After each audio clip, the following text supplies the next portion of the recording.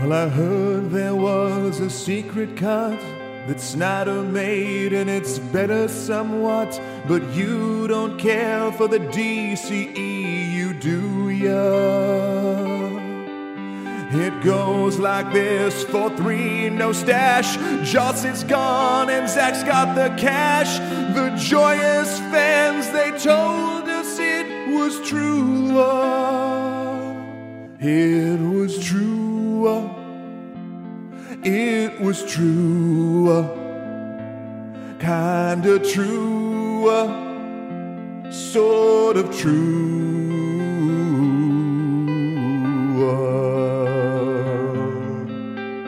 What is up, Internet? You still owe the Great One 50,000 more worlds. My name is Matthew Kroll. And maybe there's a metahuman or two in Fiji. My name is Shahir Dowd.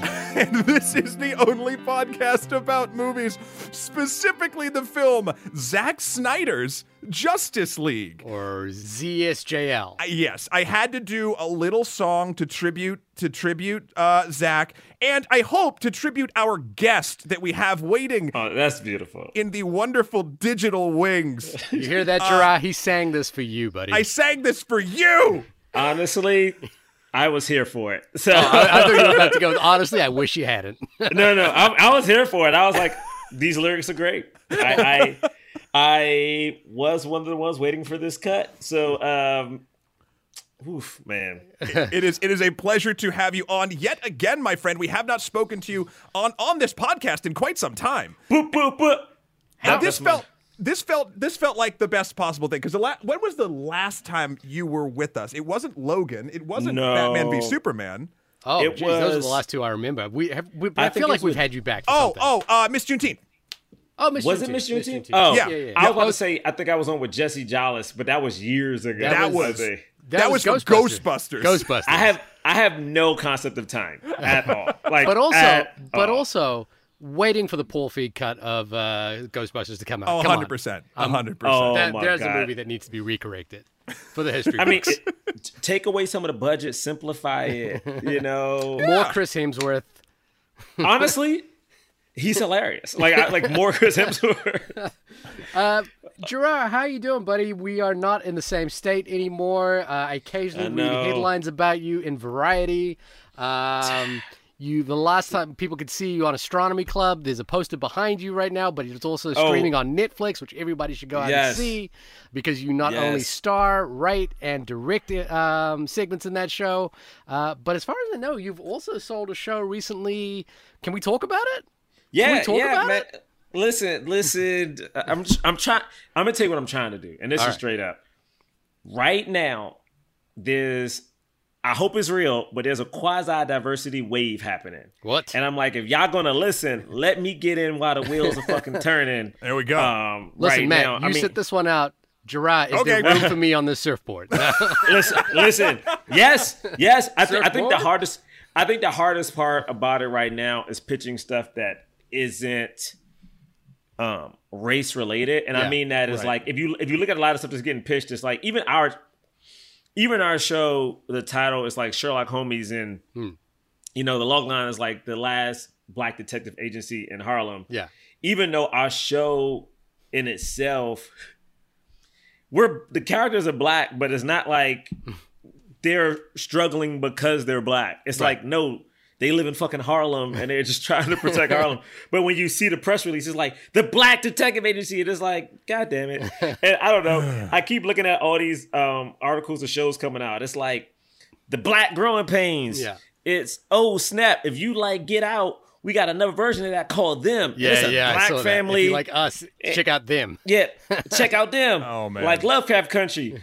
Listen, it's like a sci-fi horror, but with racism. It's just so much. But like, there's another show, The Underground Railroad. Yeah. You can tell by the title what it's about. Yeah. I'm look, like, that's an adaptation of a pretty great book, and it's Barry Jenkins. But my thing is this though, is like I have no problem with everybody doing it. I'm just waiting for the day when like I could tell a story about just a motherfucker going into space I'd say because he's like, I want to learn about Mars. Yeah. Right. That's it. Just let my man go to Mars and not be like, racism made this nigga have to leave the planet. Like, I just want him to go to Mars. I actually completely. I have the same issue, which is that I'm pitching a project right now, and there is. I mean, I don't know if this is the case, but I definitely feel like people want to get, people of color in the room, so it's really great to kind of be invited to the room kind of thing. But my project is fundamentally, there's nothing about race in my project at all. And so ultimately it's like my characters' names are fairly generic, and it's like you hear it in the room where they're like, "Oh, this person's white," and I was like, I guess, And Cliff, they're like Cliff. Yeah. I'll tell you this: the funniest thing to me, I always laugh about is like, back in the day, you would always hear people say, make it more urban, and urban usually meant black. Yeah. Now it's like, the POV, like, are you going to talk about, are we going to hit on like some of your experiences? Exactly. Like maybe some of the things that's happening in the community as a whole? I'm like, no, Trick. This nigga is going to Mars. All right. That's what he's doing. Yeah, that's what he's doing. We're not going to Mars, and he's dealing with literally, I heard one of the funniest pictures on Twitter. I guess like someone did pitch a story about, I guess, people of color. It happened to be a crew of people of color who were going out into space, and they were like, but are like they're gonna meet the aliens, and then they have to deal with like, can we relate?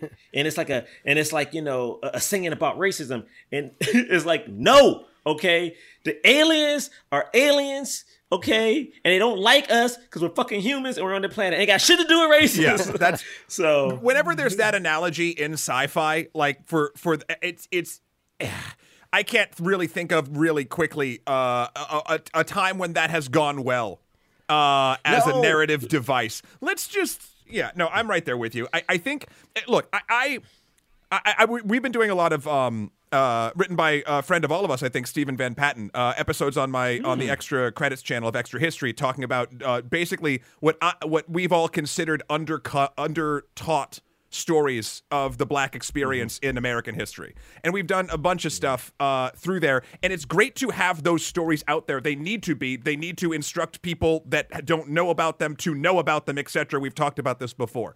But I am right there with you, Gerard. There also needs to be a space where a non-white creator can just have a fucking cool story that doesn't have to deal with the very real trials and tribulations. As you said, they just need to go to Mars. That's it. Like, at the end of the day, like, it's going to come from a point of view. It's like, I mean, look, man, like, I'm Black. It's going to have something to it, but it's like, it's not going to be that story. Yeah. So again, like, to talk about our show is more of a fun. We call it like, we've been calling it, our goal is like Black joy, and whoever wants to watch us along for the ride, where it's like, it will be silly, it will be big. I was like, I've grown up watching like, In Living Color. I've grown up watching like Pee Wee Herman, and it's like, I just like weird, outlandish, fun stuff, and I'm like, let's see if Black people are allowed to do it. So, trying to do that, and I think, knock on wood, we're trying to bring Astronomy Club back because, again, riding the wave. Yeah. Hey, that'd be awesome, man. Riding the wave, and then, I got attached to direct the indie, which I didn't write, and I'm pitching people of color as the leads, and they're like, "Oh, should we tweak anything in the script?" I'm like, "No, no, like I understand this dude's name is Dylan. It's fine if he's Black or Asian. It's like that happens. Yeah. Like, I got mad friends named Dylan. Sorry, I got two. I'm lying. I ain't got mad. I got two friends named Dylan, and one I don't know like that. But the point is, some of your best friends are white. Is that what you're just saying? No, I mean one of my best friends is white, and I laugh at him all the time because he booked this showcase that used to be a diversity showcase, and when he was like he got it, I was like, wait, what happened now? He's like, oh, it's open to everybody. I was like, all right. Last year was a diversity showcase. Now everybody in this. Now Dylan's up in this. I was like, all right. Shoot, I was even laughing at this because people were like, oh snap, is Justice League a Black film? Because like Cyborg's the lead. I mean, I got we gonna talk about it. Oh man, that was a cool That was a transition. good transition. I was gonna say you took the words It was right a out of great my mouth. transition until we all said the word transition. No, but I'm like, this black dude had no fun. This entire movie. There was there was maybe an inkling of, well, actually, to be fair, no one in this movie has fun. I mean, no, but it's like they took a character that like He's joyous. In the comics has jokes. And it's like, this dude looked like, I guess it definitely is the character, but it's like he was miserable. Like he have no moments of longevity. I was like, good God, brother. No booyah. There was no booyah. No booyah. booyah. Is that a Cyborg Yeah. line? I don't know much about Cyborg. That's his catchphrase.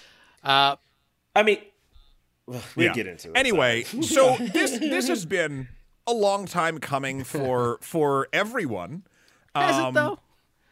I mean, Has it has. though? I didn't think it was gonna I was happen. not waiting for this. But here's the truth of it. We all three of us with as far as interaction / expectations / hopes for this film, I think are all coming at it from a very different place. Yeah, very much so. Shahir doesn't give a shit. Is that pretty much right? Like, of course. Shahir, he doesn't want to be here. I don't give a shit, and I also don't think we should have been doing this movie. I really don't. On the podcast. Let's talk about that in a second. Well, no, we bring it up This now. is You spicy. transition. Oh, okay. I just transitioned. This is all I mean, my point of view is we've done.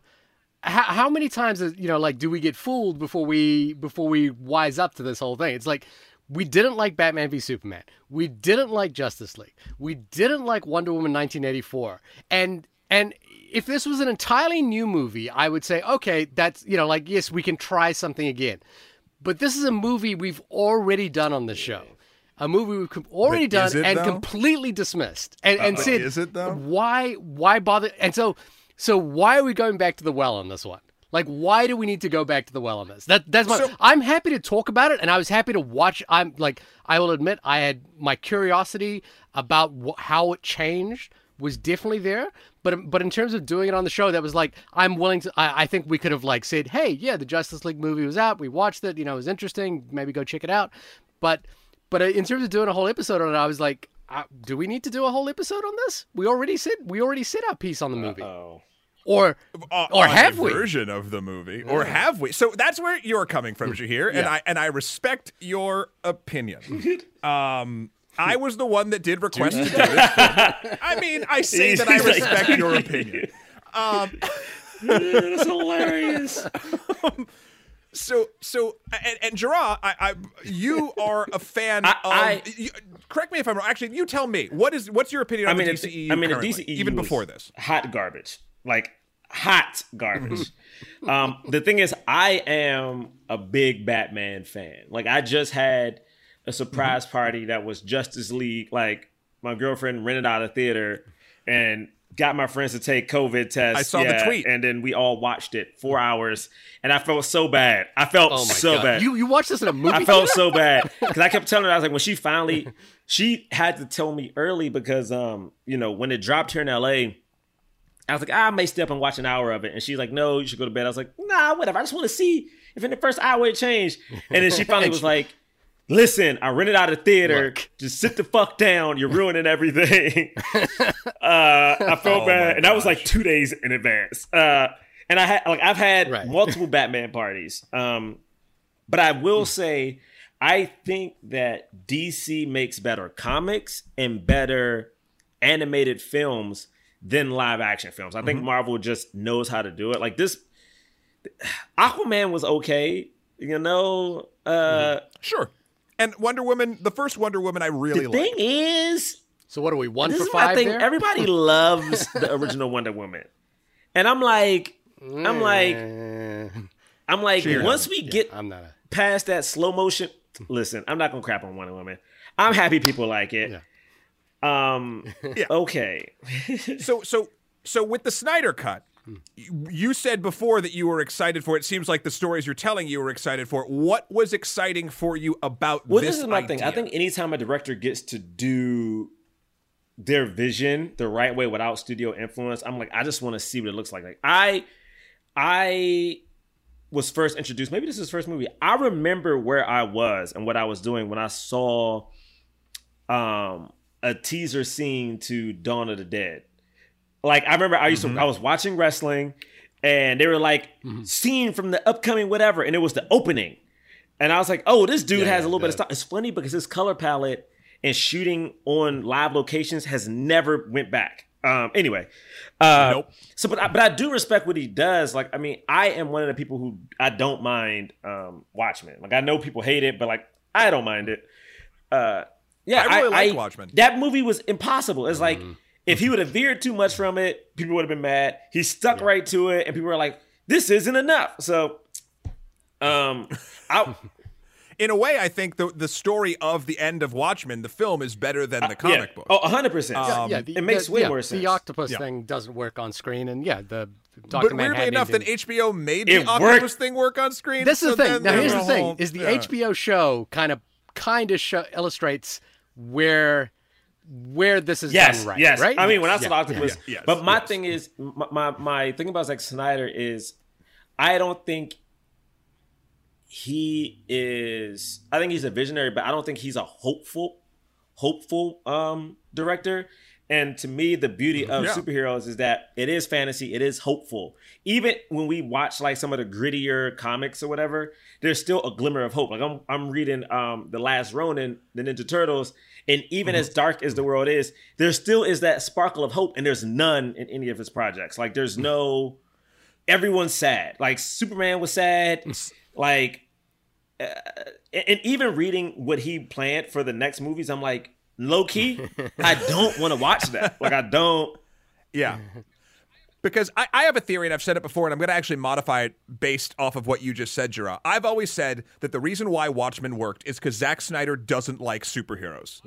And Watchmen is about not kind of liking superheroes. But I actually want to sort of amend that because there's something sort of interesting. I don't think he likes all aspects of superheroes. I think what he gets tied to, and I think to these films' detriment, in my opinion, is the mythology and the mythologizing of a superhero. Because what is a superhero if not a modern day pop culture myth? Yeah. Right? Like, I know it's not quite the same, but like there's what you just brought up, like sort of there's in a superhero story, there's an intrinsic sort of joy to the experience of either the characters in it somewhere or something along those lines. And he's not interested in that. He wants to show you what these gods are doing. Yeah, but and it doesn't really work for me, but I understand that there are people that it might work. It's hard because I think The Boys talks about the same thing but does it better. And in that, again, The Boys is wonderful. But again, when you watch The Boys, you see some people have hope. You see some people can change. And again, even though the world is so dark, like at least Butcher's having a good time. Someone's enjoying it. Even the bad guys who are doing the dark shit is at least enjoying it or something. It's like, it's just devoid of, you know what it is? It's like getting, it's like the kid in class who always draws like the really dark characters and stuff. You're like, oh my God, when you see it, it's like, oh shit. It's like giving that kid the reins to something that people actually feel inspired by.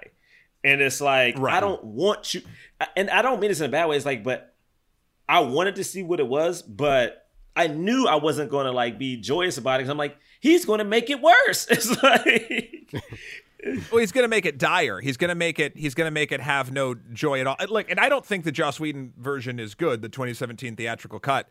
There were moments where I chuckled, but I don't think that's worth it. Like, we'll get into sort of the back and forth of it a little bit. Now, before we get into the back and forth, I didn't even say sort of my that's my what thing. That's what I wanted to ask you, is that you specifically wanted to do this one. Can you kind of just lay out your thinking? 100%. I was in this for the autopsy. I was in this for the how is this done? What changes were made? I honestly didn't know. I didn't believe it would be better, to be perfectly frank, just based on precedence. But I also understand that this is something, for better or worse, that a large group of people were pushing for. Yeah. I mean, the history of this thing is kind of weird and toxic and weird. So fill us in. and weird. I mean, it all started back when what was it? I think it was around May 22nd or something. When Joss had to step away due to a family tragedy. When Zack had to step away due to a family tragedy, and Joss came in, changed a whole bunch of stuff, did a bunch of reshoots. That's, of course, where we get the digitally removed mustache, which, holy shit, how that got onto the screen is insane for Henry Cavill. It was not a popular film, though it made, 657 million, even though that's... It did worse than of all of the rest of them. All the rest of them. Yeah, like Suicide Squad did the worst. Yeah. And then fans started in like 2 days after that starting to be like, well, this is because it's not Zack Snyder's vision. This is why it sucks. They did protests. They did charity events. But that's sort of like the good things around it. But then something that I noticed especially, which definitely soured my opinion of this film in general before I ever saw it, was and I don't know if it's a majority or not, but they're definitely the most vocal, the sort of more toxic elements of these people, the sort of like conspiracy theory-esque folks about the Snyder Cut. Not even like just speculating about what could it be or what's Josh's thing. It's like these people that actually believed vehemently that Warner Brothers purposely tanked it for some stupid reason because they're trying to silence Zack Snyder and all this stuff. And it had a lot of sort of echoes, especially when a journalist would talk about it, they would get death threats and shit, which is just all this, that weird toxic sludge that happens. It's the QAnon of so there's a lot of, as I look like the guy who's in the picture that goes aliens, there's a lot of the crossover of the vibe of Trumpers, of QAnon, all wrapped up. And that is not by far everybody who is excited for this movie, nor do I think Zack. Well, then something interesting happened. Then the cast sort of, and Zack sort of stoked the flames in mid-2019, I think, when, what's it called? It was late 2019, when everyone just sort of tweeted, release the Snyder Cut. That's when Ben Affleck did it, Gal Gadot, Jason Momoa, all the Ray Fisher, all of those folks. And then it sort of started to become a whisper of what was real. And then when HBO needed to actually throw something on its streaming network to make it sort of kick, and then the pandemic happened, it was just this perfect storm of turning a fever dream into a reality. And then when I heard that it was going to be 4 fucking hours long, I was like, it was the morbid curiosity. I was in it for the autopsy. I wanted to discuss how it was changed.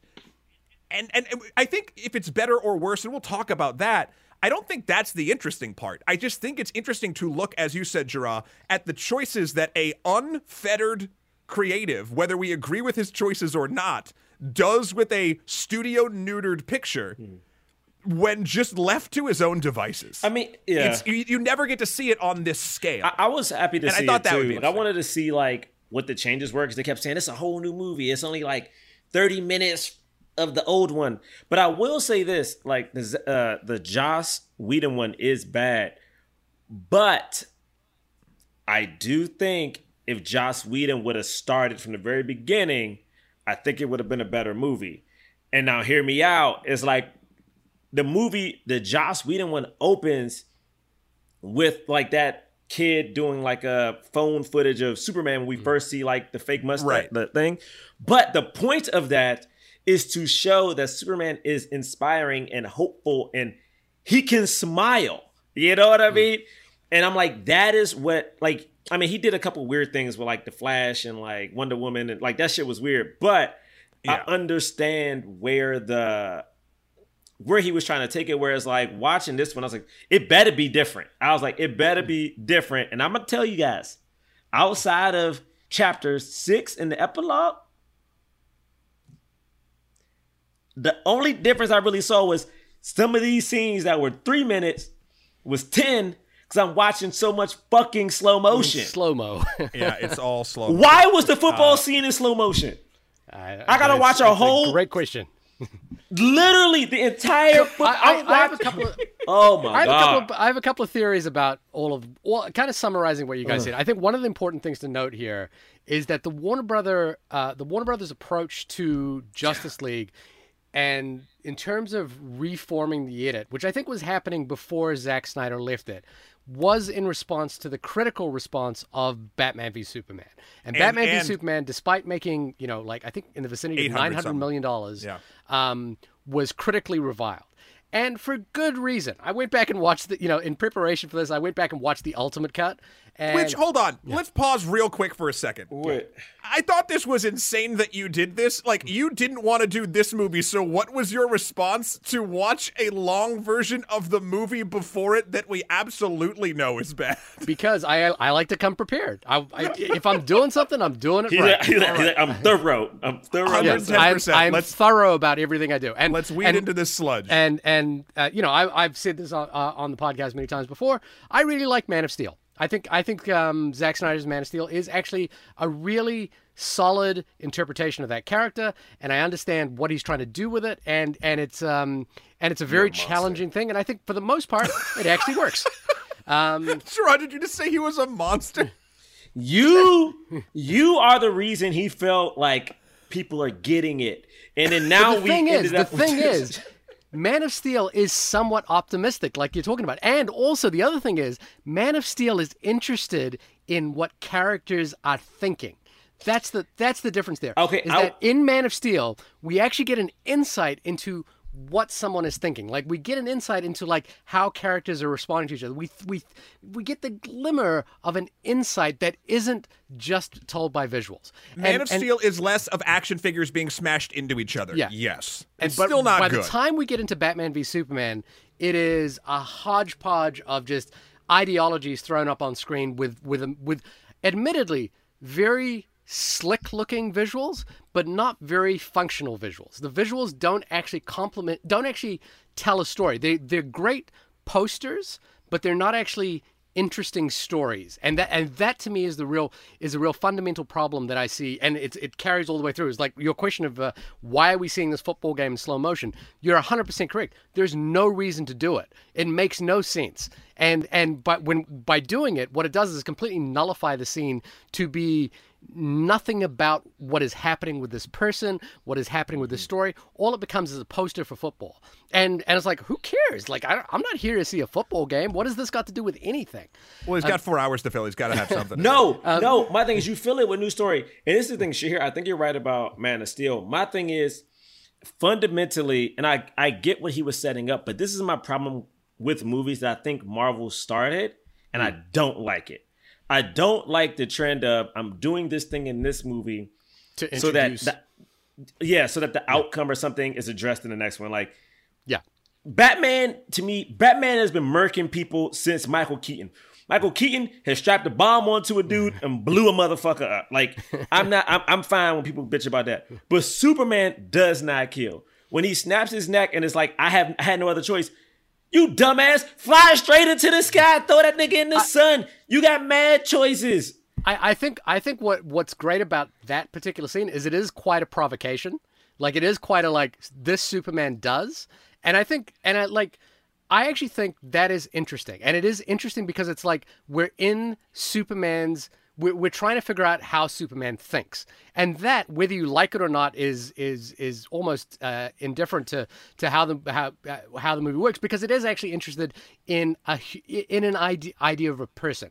Now, that's not what we get in Batman v Superman. Of course, definitely not what we get in Justice League. The only problem is the only interesting thing about Superman is his aw shucks howdy moral code Clark Kentness. Otherwise, he's boring as fuck. So like. So, have him kill someone. I don't know. Like I mean, no, but that's my point. The second you sort of take away, the second you take that sort of leash off, I think you take that off, it makes the character so much less interesting. And I'm like, oh great, so now it's a god that can kill people. But I don't think like we should be beholden to this is what the character is in a comic book. This is what the character has been historically. We are not. That is what the character should be. I'm saying that one act makes him, for me, completely just not interesting anymore. See, I don't know if I can see now. Hearing Shahir, I hate agreeing with Shahir.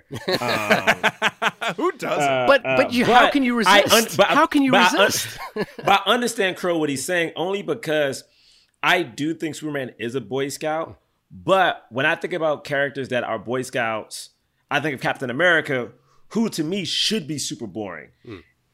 But somehow Marvel made us care about not just his actions, because like he be shooting motherfuckers all over the place, like in that movie. But he still has a moral code that we kind of can relate to and has been updated to modern times. Whereas like, if you're going to have Superman kill somebody, I get it. Like, this guy is new.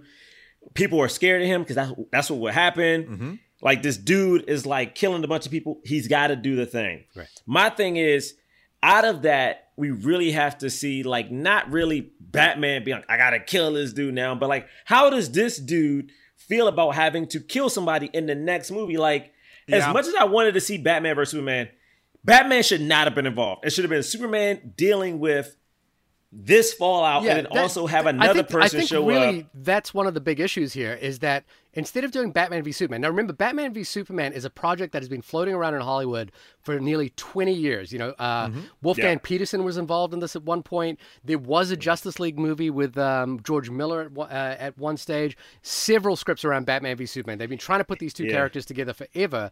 And the problem is that off the heels of this provocation in Man of Steel, they decided to try and do this thing that they've been gearing up for many years. And the problem is that that's not what that provocation sets up. The provocation that should set up is that the follow-on movie that we should do about Man of Steel should address the kind of issues that we're talking about here.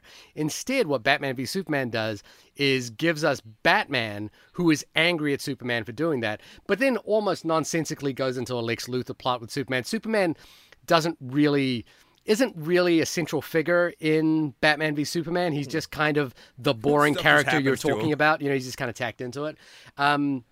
So again, if this is all leading to Justice League, the problem is that Justice League ultimately is fundamentally a Frankenbite monster of like this initial provocation, which I thought was pretty interesting, and then we're starting to tack on this entire franchise building exercise. There's obviously financial pressure on Warner Brothers to kind of meet the Marvel machine at some point, you know, in terms of like, okay, they've got their franchise, have we got ours? And it is like, for some reason, what I've been seeing on the internet for the last couple of weeks is that there is this like reformation around Batman v Superman, because I think Zack Snyder's appeal as a director is being fundamentally reformed around this project. And what's happening is people are saying, "Oh, Batman v Superman is actually not that bad. It's philosophically interesting." I'm like, please, that movie is terrible. It is. Can I say one controversial thing? Yeah. It is bad, but people come at me so hard. My favorite, I'm gonna just say it. So my favorite Batman is Michael Keaton, but Ben Affleck in Batman vs Superman, to me, is the greatest representation of Batman. Period. He is a detective, not somebody else. He is making gadgets. Like, I mean, Christian Bale does that in The Dark Knight. Nah, Christian, he does. I mean, he's like first off the same sort of. But Christian Bale gets so much help from Lucius Fox. Yeah. He also does zero detective work ever. And then he's not even the best fighter. Like, and I'm saying this because I know people always get mad at me. I think the reason, I know we blame Zack Snyder for a lot. I blame Chris Nolan. I love him. I love his movies. But Batman is a rich dude who dresses up as a bat. I don't need a realistic take on why the dude dresses up like a bat. He's a goddamn superhero. And it's like, because he made... Exactly. If you're going to touch on that, fine. But my thing is, we watch these Batman movies and the best, whatever, Dark Knight. Batman is a side character in that movie. We don't talk about him. Like, he's not the best. Like, the movie is good, devoid of him. To quantify that, though, I think what you're saying is something I can sort of half agree with, which is, and I hate agreeing with Gerard, by the way. Is we're on trend, we're on brand, Is that Ben Affleck and his version of Batman, which is obviously influenced by Frank Miller's Dark Knight Returns, is a solid visual representation of Batman. That movie is terrible. Yeah. Like he's in a terrible movie. So in my mind, that fundamentally sort of nullifies the equation. You know, listen, I hate agreeing with Jiran Shahir. But I will say I think Ben Affleck is actually my favorite Batman as well. I mean, he can fight. But here's the thing: like he's a great Batman. In the most shitbox movies I've seen that Batman in, and to bring it back to Justice League, I think a lot of characters got way more due, and as they should have in the Snyder Cut. They turned Batman into like military dude in a cowl.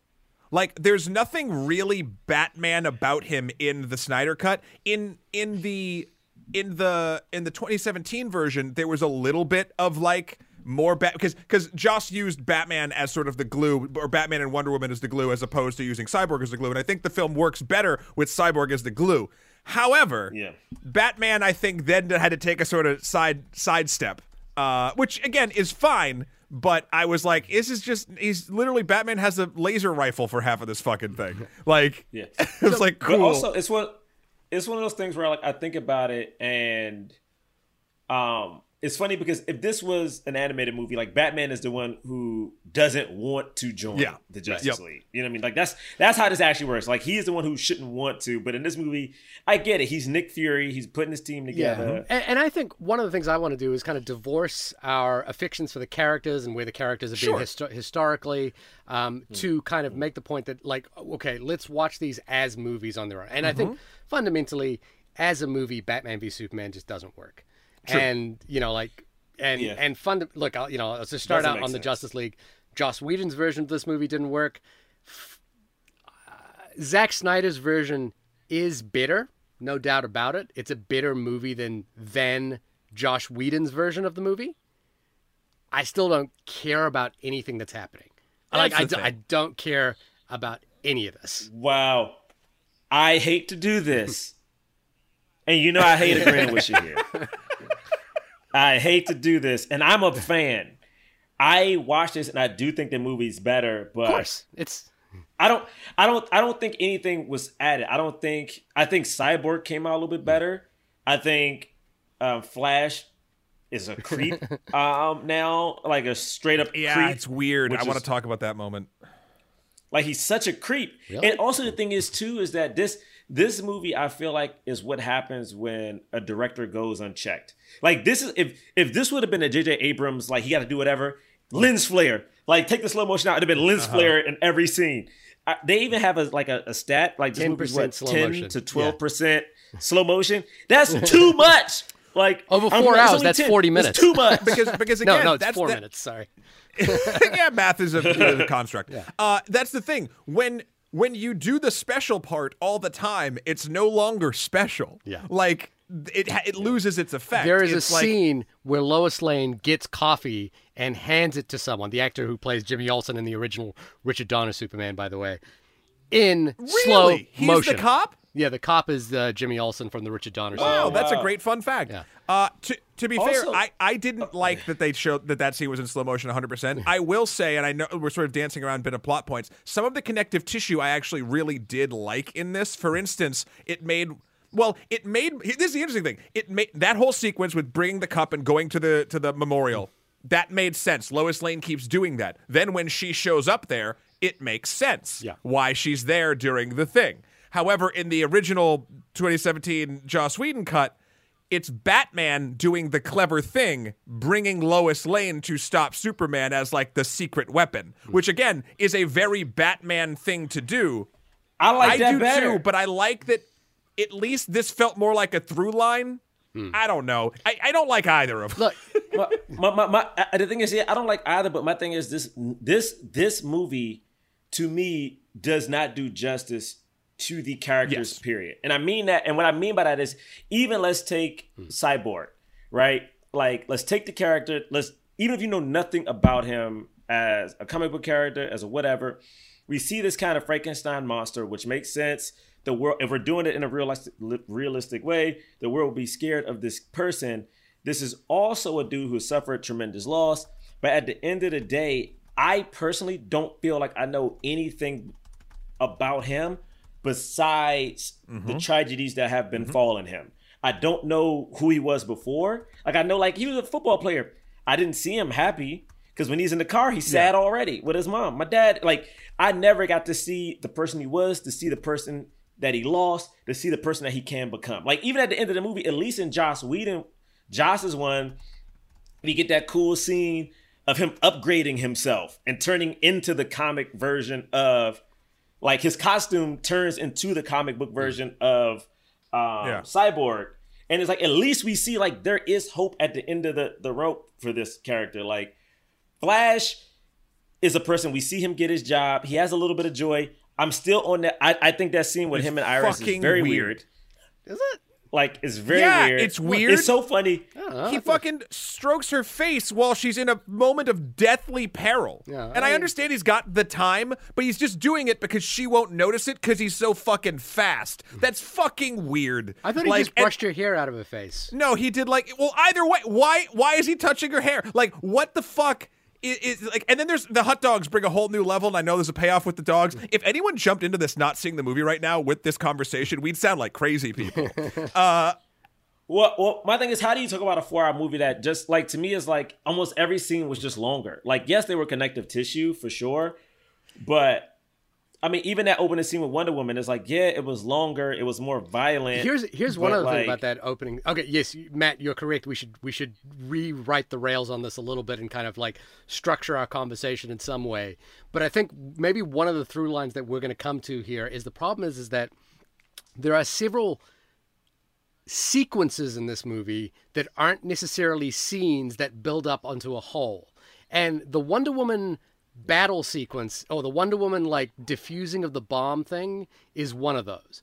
Because, and you know, the thing I thought about immediately there was Bane's intro scene in The Dark Knight Rises, you know, because that is setting up this sort of terrorist attack that, you know, a character is kind of getting involved in. We sort of understand the ideology, or we set up the ideology of these characters. And what's fundamental about that scene in The Dark Knight Rises, whatever you think of that movie, is that is an important story beat that is going to pay off later and become part of become fundamentally part of how that film operates, right? Like that film is fundamentally about anarchy versus, you know, like order. And in Wonder Woman, or in Justice League, this opening sequence with Wonder Woman diffusing this bomb, we're introduced to the idea that these people don't care about demands. You know, they're terrorists who want to set the world back or something like that. They have some bomb. The issue is that has nothing to do with the movie that we're about to see. It has literally, like, these aren't. Well, it has the same amount to do with it as the car crash at the pound or whatever. Yeah, exactly. It is a. I mean, you could argue that the car crash at the pound introduces that character. Flash's powers. Yeah. It introduces that character's power. The Wonder Woman scene ultimately kind of like just reintroduces us to Wonder Woman. You know. I will say though, I did like this version better because executed. Because also I think, and I don't think her Wonder Woman 84 didn't do this. I think this scene showed how badass she truly is. Like, watching her sped up like that, I was like, this shit is cool. The thing is, we don't see her do anything like that again. Nothing that she comes up against in this sequence here, like, is relevant to where the film is going. Right? Like, none of it is. Like, you could... Right. It feels like, Phil, I have a line in my notes that says, Zack Snyder knows how the fuck to do an action sequence. He just doesn't know why they happen. Right. Yeah, I think that's a fair assessment. That's there's like... Yeah, I think that's fair. It's so clear. It's so clear in the fucking lines. There's a line in that moment that I almost used for my opening quote where... So, okay... Wonder Woman scene happens, and you get this sort of sense where, like, oh, they're not doing a ransom. This is just to reset the clock, and we're going to get the fucking finances and da-da-da-da. Like, we're going to blow up 6 city blocks. They get foiled, right? And then what's the bad guy in that scene's next thing he does? Well, this is foiled. Guess I'll just shoot some kids for fun. And then he just goes, like lambs to the slaughter. And you're like, that has nothing to do with anything. That's just a weird bad guy line you thought of to make Wonder Woman have another moment. But it's insane. You're 100% correct. And if this was a story, then that sequence they would have some connection to Steppenwolf or Darkseid, right? Like those characters would have some fundamental connection to the big bads later on. And there's so many lines. There's so many lines that just sort of do that thing. That's just like, this sounds like a trite thing. Or Icelandic singing, for example. Yeah, Icelandic singing. Oh my God! Can I be like you someday? Prepare for battle.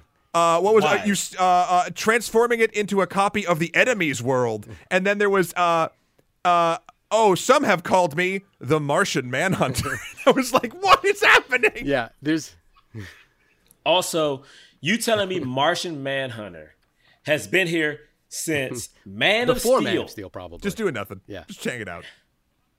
Yeah, but my point is, he's in Man of Steel.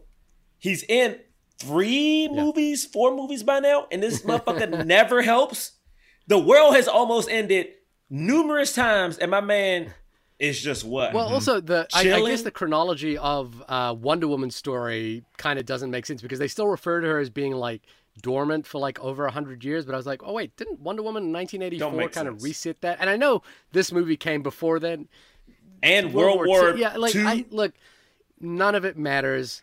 Like that. My point is this movie is fundamentally better than Joss Whedon's film. The problem is Joss Whedon's film was trying to fundamentally fix something that a studio wanted to course correct in Batman v Superman, and admittedly, rightfully so.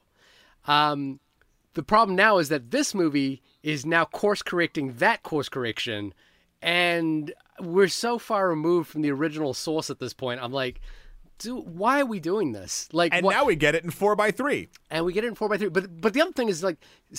The thing that should make us angry, I'm kind of indifferent to all of this, but the thing that should make us maybe angry is $70 million. $70 million, the cost of the reshoot to do this and re-put this out. Now, I just I kind of. That gave people a lot of jobs. This is the value of IP more than it is the value of good storytelling, right? Like they're doing it. Like there is no reformed edit of films that Warner Brothers has put out that got maligned at some point that they want to spend another $70 million on. It's because it's Superman, Batman, Wonder Woman, The Flash, Cyborg. These are valuable pieces of property. Aquaman. And we got to get them clicks. I mean, I guess.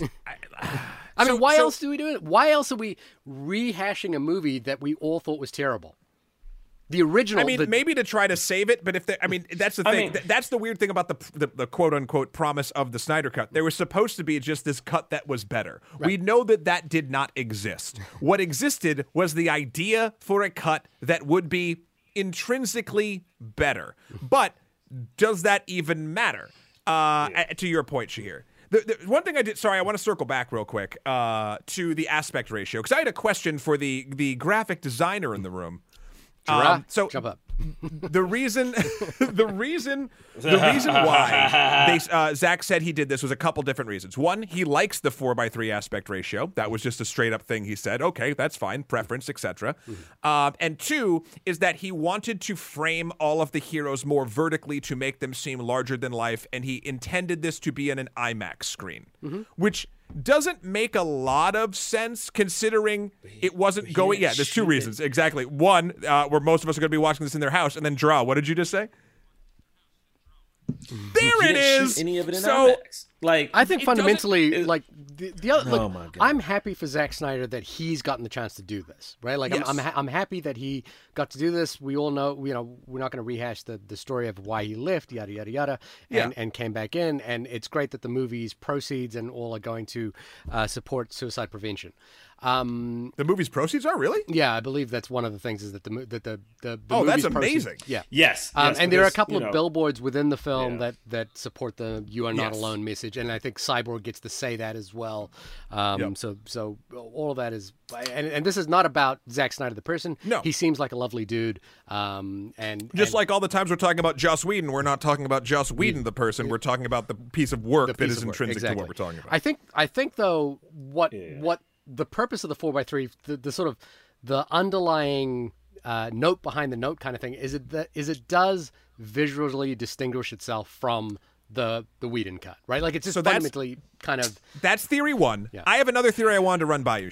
Well, have you heard the other thing, which is that that Snyders kind of suggested that this would make a great double feature with First Cow, and that that First Cow, like it reminds him of the framing of First Cow. Who? And he was like, yeah. First Cow is an excellent movie that was First Cow Kelly Reichardt's film in Zack Snyder's mouth. No. Yeah, which is it's real good. You should check it out. It was on our top 10 list of last year. Both of ours, I think.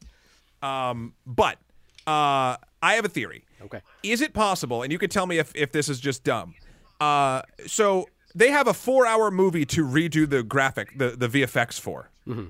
It's going to be a little bit cheaper if they cut off around a fourth of their frame, wouldn't you say? As far as render time and things they have to fix and polish? I would say that equation is probably it may be true that VFX if they're cropped to 4:3 will be somewhat cheaper if there are but only if there are things you don't need to create. If there are things you're going to create that are going to be on the edge of frame, which is 4:3, you still have to create them. So I don't. Yeah. To me, it's like okay. I would say maybe that affects the budget 1 to 2%, or maybe it was my pet theory, and I'm happy to have it debunked. Yeah.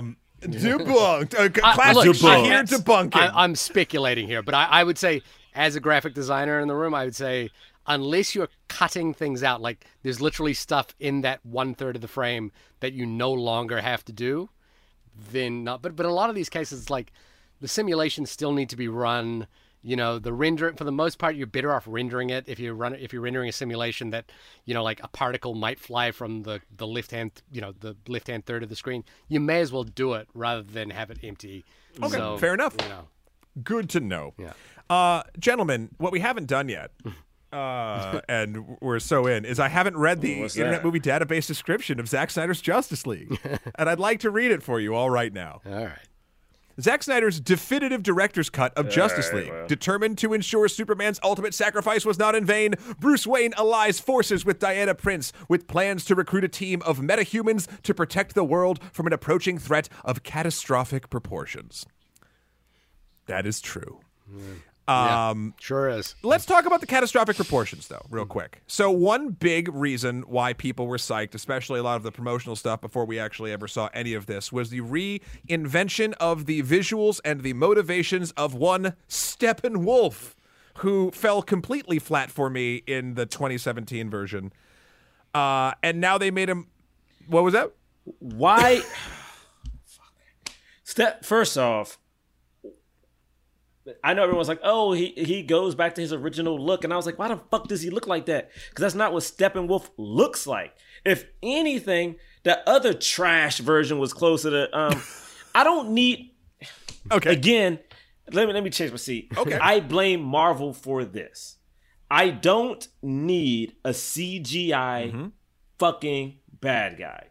Give me a guy in a suit with makeup or whatever the hell. Steppenwolf could have still looked bigger. He still could have looked threatening. Tim Curry from Legend. You think they should have had Ciarán Hinds like actually being on set? I mean, my thing is like you can. It's really hard for me because I'm like when the character doesn't look like that. So everyone's like, looks oh, like a Gillette razor. Demonish. I'm thinking. I think you could have made him more threatening. As I was watching the movie, this is an entirely conspiracy theory on my part, which was that as I was watching Steppenwolf, like part of my brain was just going, man, if I was in charge of marketing for this movie, I wonder if I would reach out to Gillette about this and just see if there was anything.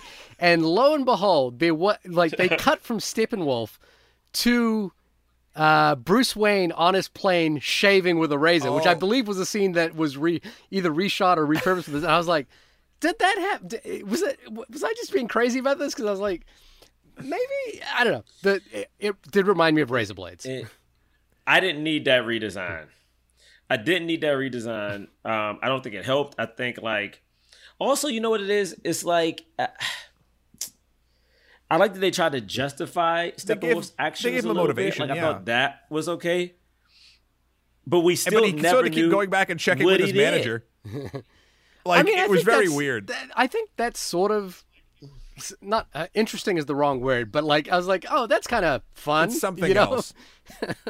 It was something. Yeah, I would have loved if it's like, you know, like, yeah, he did something. I mean, I Googled it because I'm a weirdo and was like, what did he do? And Isn't it's it like, oh, because it's based they off the comics, he failed you know, the previous like, invasion of Earth? You know. And now he owes 50,000 more worlds, Shahir. That's a big debt. So what I read is not because he failed, but because Steppenwolf, like in the comics, is his uncle, not his nephew, like in this movie. But at first he sides against Darkseid, and then eventually once they start losing, he like joins the team, and like that's when he's like, I tried to help protect the throne. It was like, but motherfucker, it was too late. So then he got tasked with doing all this other stuff. But again, I like that. We didn't really get into that. The problem that I had with him, and I thought they didn't learn the right lesson. They instead made him shiny and spiky, but he still had no weight to him. Like, say what you want about Thanos, but Thanos felt like a real thing in a space, and I think it was a lot due to the minuscule animation tweaks they probably did, or maybe it was better mocap. I don't know what it was, but it felt like he had a physical presence in front of and around other characters and the space.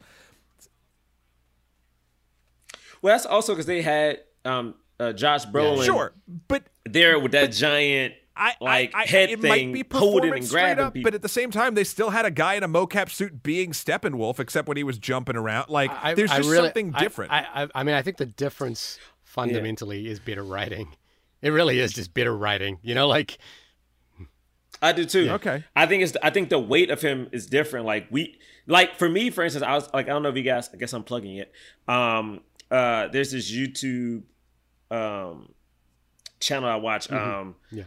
Studio Binder, which, you know, people can use it to like do whatever, and they talk about one episode is literally on Endgame, because we realized that like, Thanos follows the trope of the protagonist, like throughout that entire movie. He believes he is the protagonist. Infinity War, sorry, and we believe that he believes he is the protagonist in his story. Gotcha. Yeah,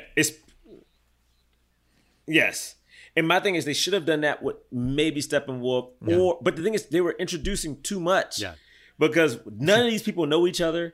Like, we had that one random scene that they needed to justify at the end of. I remember watching Batman vs Superman and being furious. Oh, when I saw the email of Flash, the email of exposition.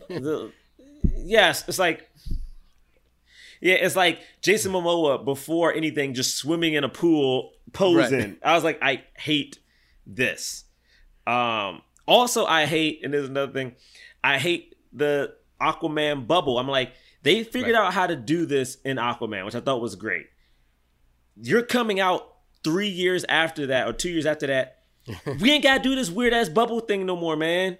Like, the only way they can talk is they push the water out the way. But, yeah, I mean, the problem is that it's just a perpetual reconfiguration of a piece of art that is like, fundamentally is like, I guess maybe that's my bigger question about all of this is like, who is this for, and do they care? And what I mean is, I think we all understand that people like superheroes and people like seeing their superheroes come to life, and it's fun to see Batman, you know, like against, you know, lightning and standing on top of a building, you know, like that. I understand that, but like fundamentally, who is this film for? Like, because I'll tell you who it's for, Sheer. It's for the fans, and because here's what I will say. What is better, if you like a thing, what's better than you seeing that thing or you experiencing that thing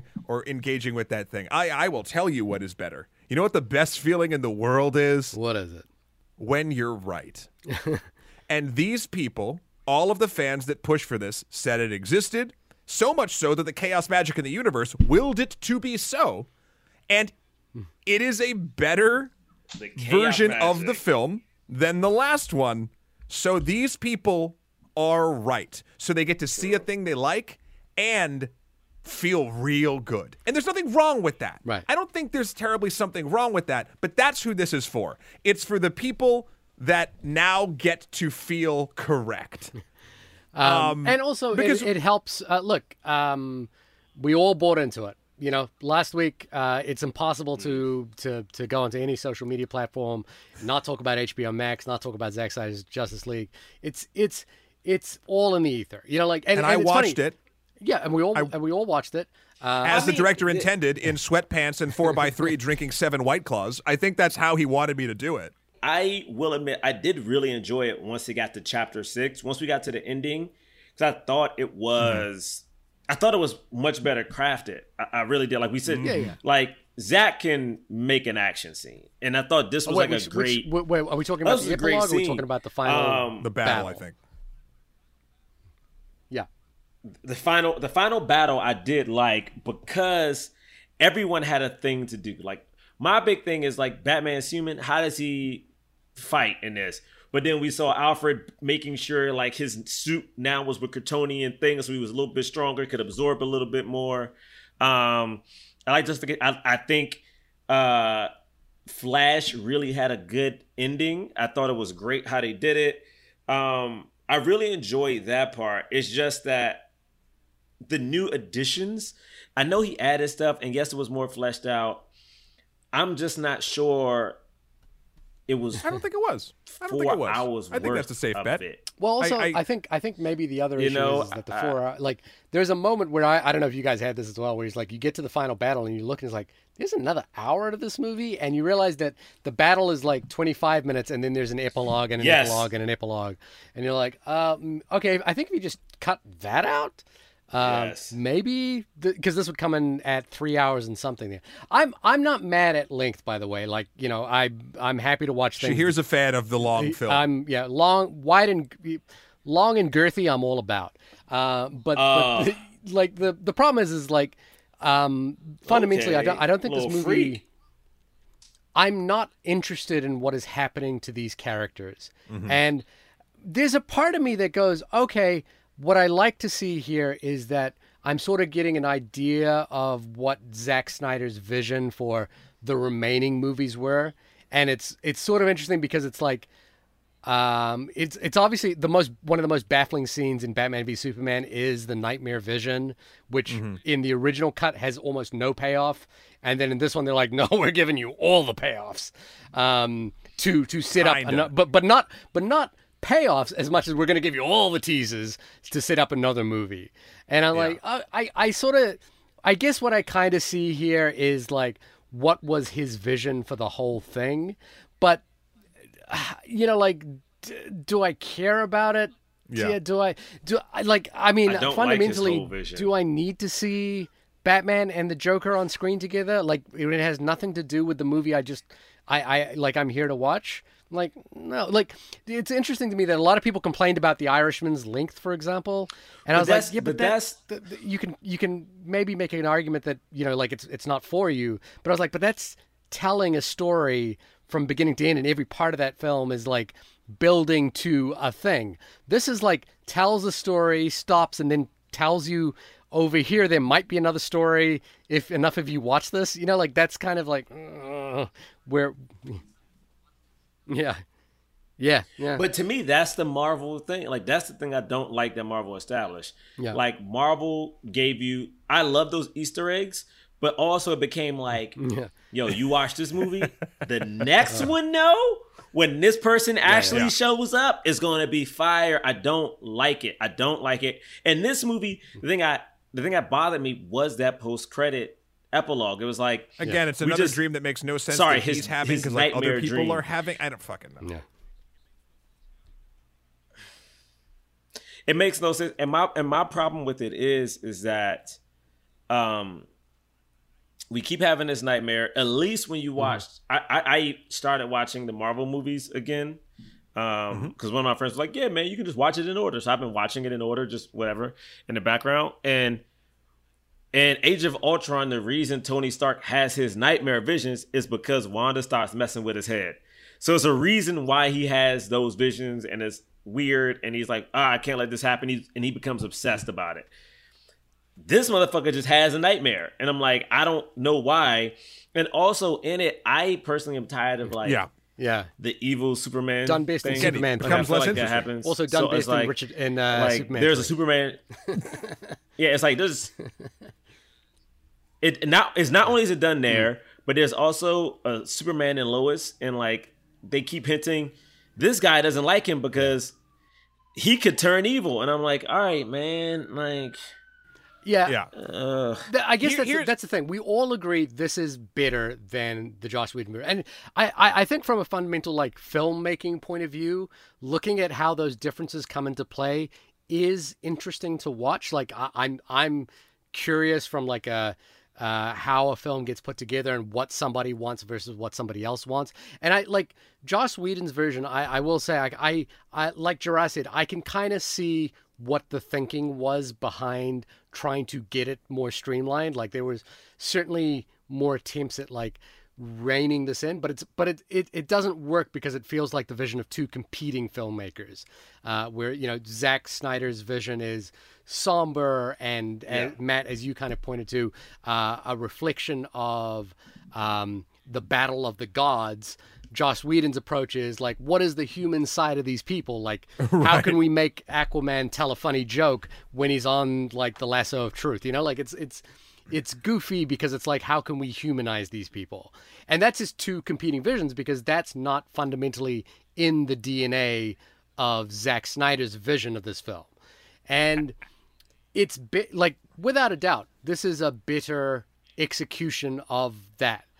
It's just, were we interested enough to come back to this movie at all? Like, and the question I asked when we did Justice League is like, there are so many other things we could be devoting our time to, and we're devoting another 4 hours. And that was, you know, like I said it before, that's my issue, is like, do we need to like be on?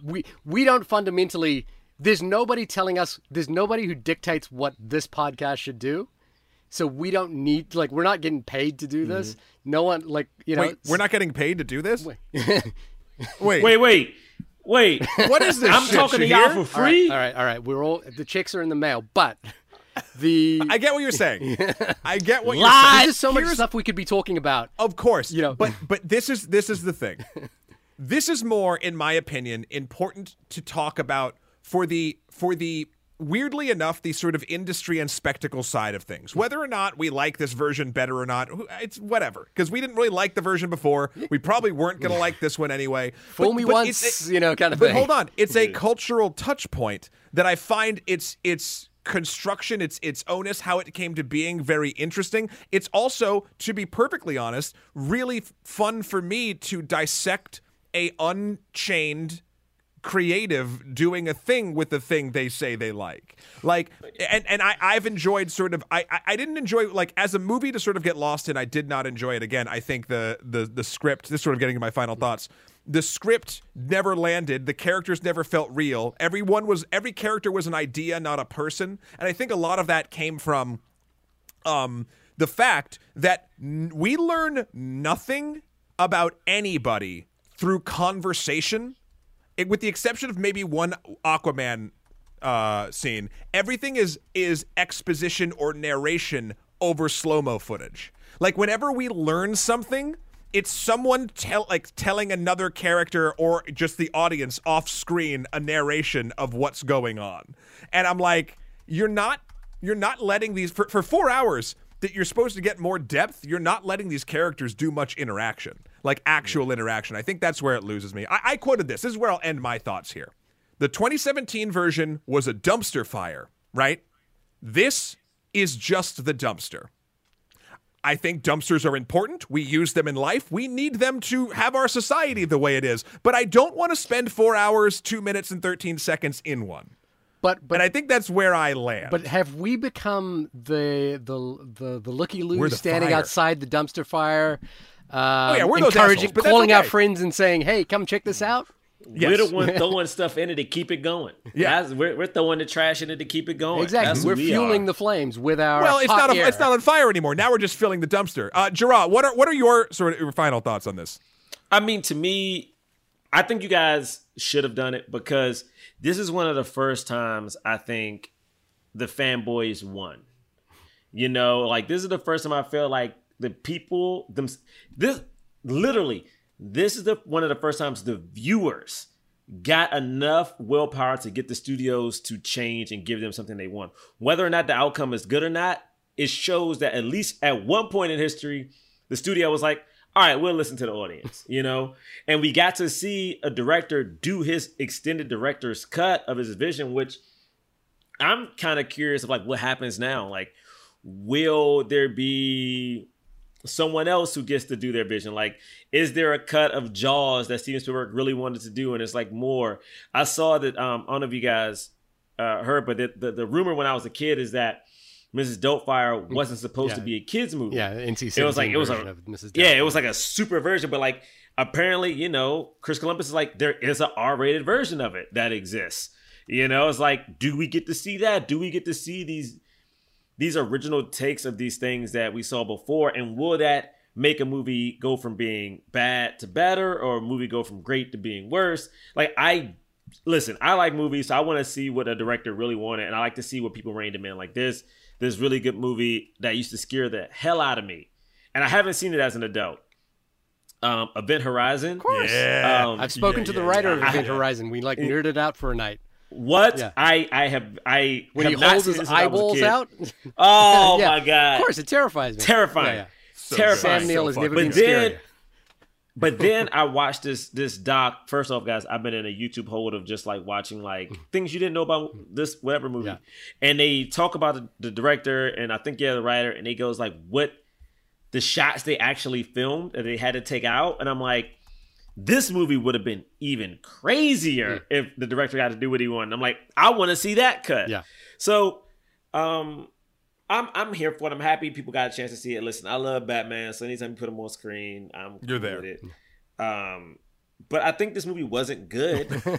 I like, again, and the thing is, like, I don't think it was good, but also like I'm happy Zack got to do it. But like I definitively know I don't want to see the rest of his version. Yes.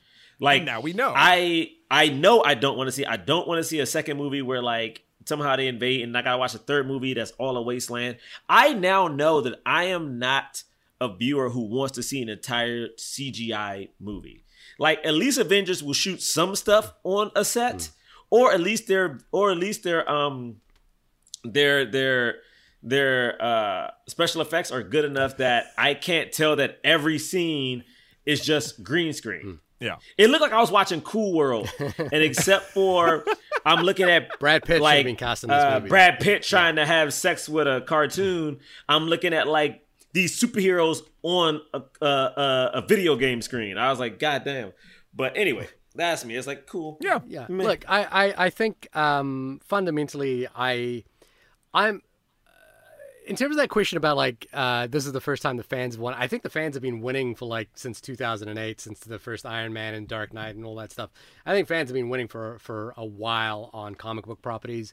I'm not, like the question Martin Scorsese kind of posed about what kind of cinema is this, versus the kind of cinema that he believes in, I think is fundamentally where, for me, the interest lies in this, which is that there are other things to talk about that aren't comic book related, that will not see a director's cut version of ever, or money will not be pumped into, and that's just the economy of the world. That's totally fine.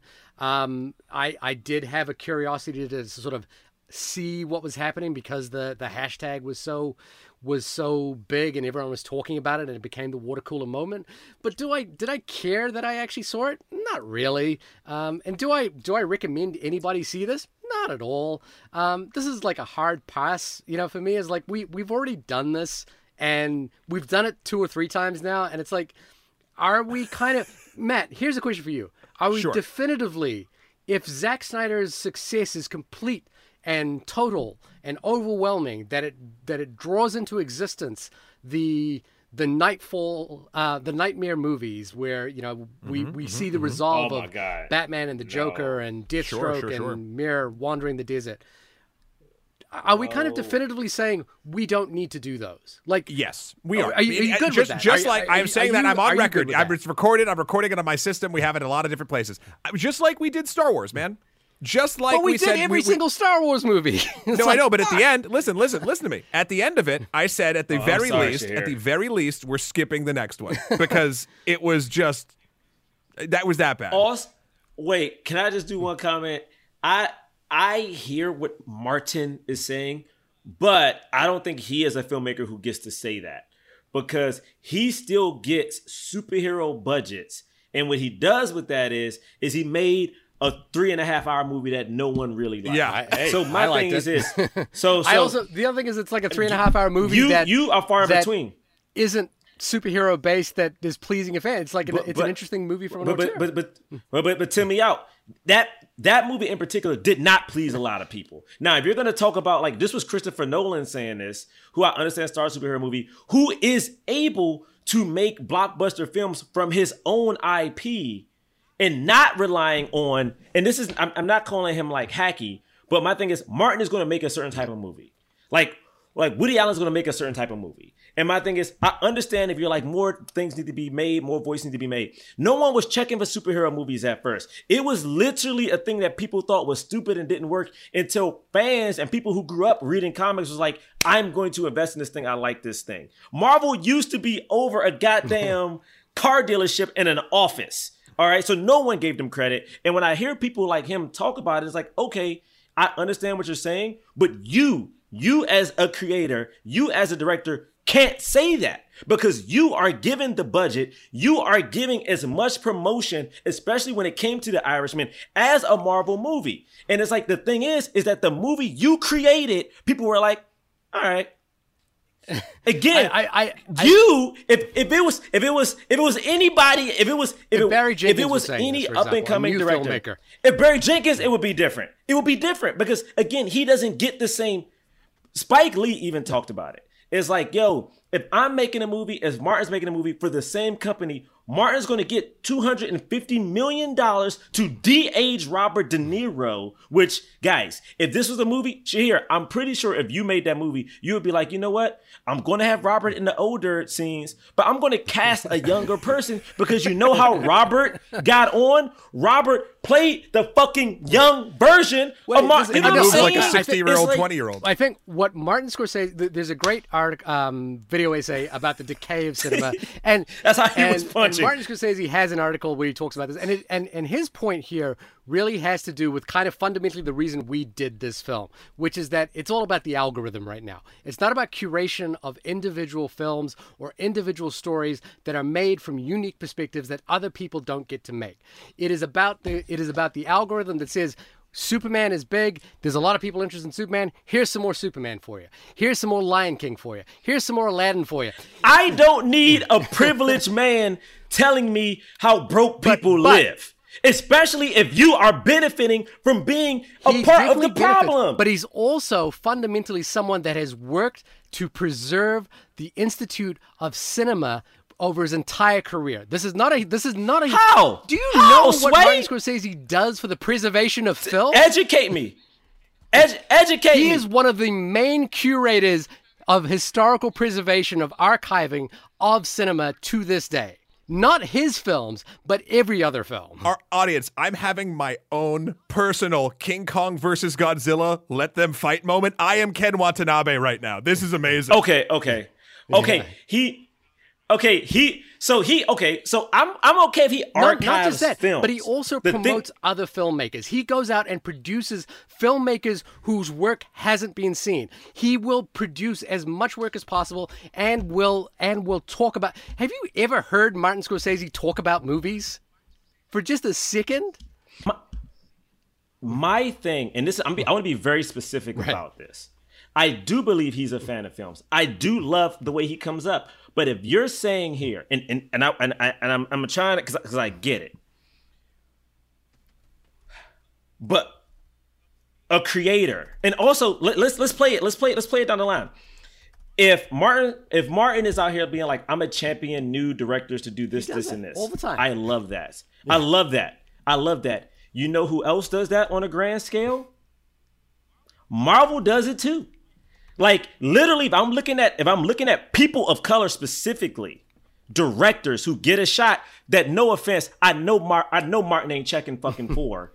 It's like, I'm looking at, right now, Marvel has an Asian female director doing a superhero movie, has a black woman directing a superhero movie, had a black man direct a superhero movie that broke records. And at the end of the day, I love that both of these people are doing that. But just like Martin cultivated his style of making like Irish people and mobsters look cool, Marvel was like, oh, we have a thing to make superheroes look cool. They did the same fucking thing. The one difference is the other isn't shitting on the other one. And the thing about it at that is I'm looking at people now have an opportunity who look like me. When it comes to like Disney Plus, when it comes to these other options and getting a chance to tell stories, whereas I'm like, this is different. And my thing is, I understand people are like, oh, it's changing it's making things like eventizing. I get it. I do get it. But at that point, Martin, then you got to keep fighting and not just do the rant. I'm not going to show this man, but it's hard. Hearing him say that is hard for me. It really is hard for me because it's like listening to Jeff Bezos talk about we need to get healthcare for workers. It's like, yeah, bitch, you give the motherfuckers the healthcare. Look, I understand where you're coming from, and Martin Scorsese is not going to be a filmmaker that you traditionally associate with the promotion of filmmakers of color, for example, but he does support a lot of filmmakers. Go to his IMDb page, look at the films that he lends his name to that don't get vocal. I think more fundamentally as well, Martin Scorsese is a person who believes and loves cinema and works actively to engage with the preservation, promotion of cinema. And his argument is... He enjoys the type of cinema. No, he enjoys cinema full stop. Well, like this is a man doesn't. This is a man who knows more about movies than the three of us put together in 100 totally years will ever know. But he doesn't enjoy all cinema. I don't think anyone enjoys all cinema. What are you saying by that? He doesn't like Marvel movies, which is totally fine. Marvel movies are cinema, whether Martin Scorsese or any of us like it or not. I think his point there that got fundamentally flawed was that he said it's a different kind of experience than what I grew up watching and what I like to go see, which is fine. Yeah. No. I would have no problem if he said that. I would have no problem. He didn't just say that. He dug at this. Look, man, like you have every opinion you want. My simple thing is, and this is talking about him as like, I totally get it. I really do. But for me, it's becoming hard watching people shit on a thing. And I'm like, at one point, you got to adapt. Now, I'm not saying you need to event. Fuck that. The Irishman was an event film. Like, what the fuck are you saying, dude? It's like, it was everywhere. And the thing is like, yes, people should hear you liked it. People enjoyed it, but it was an event. It had a budget that most superhero movies don't fucking get. And it's like, what are you saying? What are you saying? Scorsese?